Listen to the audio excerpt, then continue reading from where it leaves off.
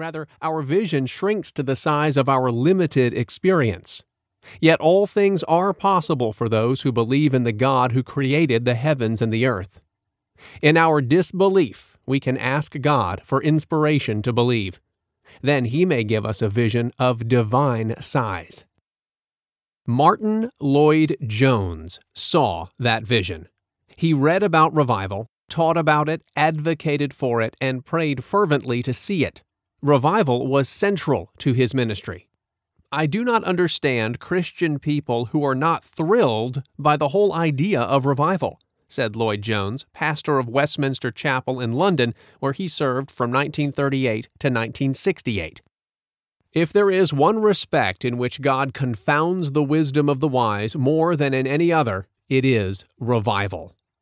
Still, Lloyd-Jones never experienced a new chapter in the history of revivals, despite his native Wales' traditional reputation for spawning them. In fact, Lloyd-Jones even failed to reverse the trend of discrediting revivals, a trend that he traced back to 1860. He identified several reasons why Christians no longer think of revival when they lament a world that does not know Christ. Conservatives would rather work to reform church theology and practice. Intellectuals doubt supernatural intervention. Rationalists dismiss emotional enthusiasm. All convene committees and organize campaigns, but few will plead for revival, Lloyd-Jones argued. And yet, revival didn't come. Should we conclude then that Lloyd-Jones was wrong to place such an emphasis on revival? Surely not. Because even though Lloyd-Jones never saw revival, his ministry thrived as he allowed God to expand his vision. He struck the right balance between pleading for God to do what only He can do and striving in the meantime to bolster the church as a faithful minister of the gospel. He was not preoccupied with the spectacular to the point that he neglected gradual gains. Before revival, Lloyd-Jones observed, the church rediscovers the grand, glorious, central truths of Scripture. These include justification by faith alone, the authority of Scripture, the substitutionary death of Jesus Christ by His blood on the cross, His miraculous resurrection, God's sovereign intervention in this world, and judgment for sin.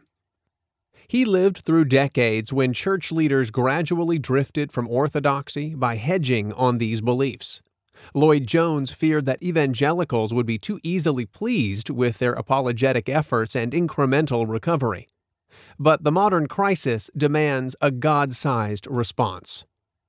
However great a defender of the faith he may be, however doughty a champion of orthodoxy, he can fight and sweat and pray and write and do all things, but he is of no avail. He is impotent. He cannot stem the tide, Lloyd-Jones said. We persist in thinking that we can set the situation right. We start a new society. We write a book. We organize a campaign. And we are convinced that we are going to hold back the tide. But we cannot. When the enemy comes in like a flood, it is the Lord who will raise, and does raise, the banner.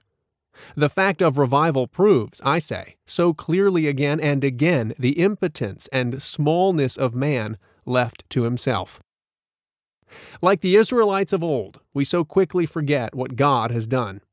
When we forget, we're tempted to turn against the God who miraculously delivered us from sin and death as He delivered the Israelites from the pursuing Egyptians who had enslaved them.